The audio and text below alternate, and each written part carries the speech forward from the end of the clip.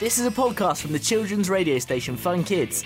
Listen on DAB Digital Radio in London or online at funkidslive.com.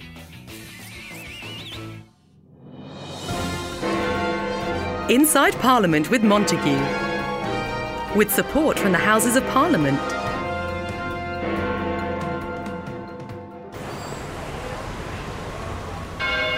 It's you again. You alright? Fancy another look about the Houses of Parliament? We just need a little gargoyle magic to move. Keep watch, will you? And we're inside in the warm. It's great being a gargoyle because I can pretty much do what I like, which is more than can be said for the government. You see, the government, they might be running the country, but Parliament as a whole, all the MPs and members of the Lords, are kept busy questioning, checking and challenging the government's work all the time and coming up with advice too. Come on, I'll show you how it's done.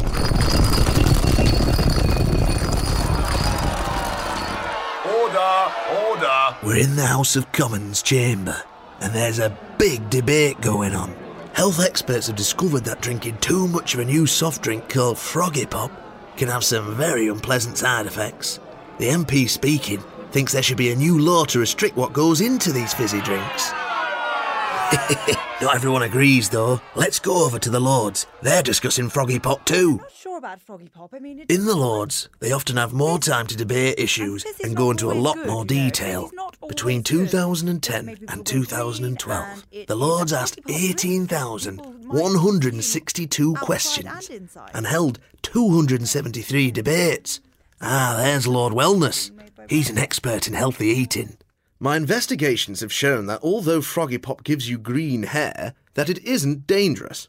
The most worrying side effect of drinking Froggy Pop appears to be constant hopping. This is making life very difficult for the affected children. Getting on the bus is proving almost impossible. There's often a vote after a debate in the Commons to see which argument convinced the most people. Sometimes debates, like those in the Lords, don't have a vote. They're just a good way to find out more about things that are important and give advice to the government. And the MPs and members of the Lords don't even have to make long speeches. They can write their questions at other times and the government ministers have to reply. Another way MPs challenge and check government is at question time. Ministers in charge of departments have these about once a month. But for the Prime Minister, it's every Wednesday when the House is sitting. Come on, let's go and peek at one. It's one of the busiest times at the House of Commons, and with good reason. It's the chance to ask the person at the dispatch box any question. And if it's about something that they're in charge of, then they have to answer it. Has the Prime Minister ever tasted Froggy Pop himself? Sounds like a jokey question, but it's a good one. How can he have an opinion if he's never tasted it? I haven't, but only because I don't think green hair would suit me. Direct questioning like this is a great way to challenge and check. Question times help everyone to find out what the government is doing or suggest ways of doing things better. Although, you do have to be careful to make sure your question is a good one. You can see all this for yourself. Loads of the debates are on telly and even on the internet. There's another way that both Houses of Parliament can check and challenge laws and find out more about important stuff, and that's through committees.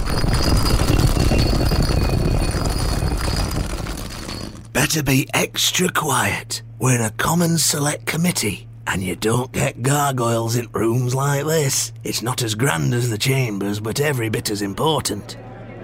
You get committees all over the place. Maybe you have one at school. Here in the Commons, committees get together to discuss areas that are similar to the government departments, like transport or education. There are also committees that look at draft laws. Sometimes committees have to come up with an answer for Parliament. Other times they're just putting together the very latest information about a subject to give advice. This committee is discussing, yes, you've guessed it, Froggy Pop. They have had several experts chewing over all the evidence and arguments. Here's a scientist who's been looking carefully at the recipe. We don't need to ban Froggy Pop. It is possible to change the recipe to remove the hopping ingredient. That sounds promising. Maybe Froggy Pop won't be banned after all. The Lords have committees too. Some of the big topics they debate include science, communications and the Constitution, as well as the laws that are made in Europe. We've agreed to obey these laws, but it's always worth carefully checking them over. Sometimes, the House of Commons and House of Lords get together as part of the committee process. These are called joint committees.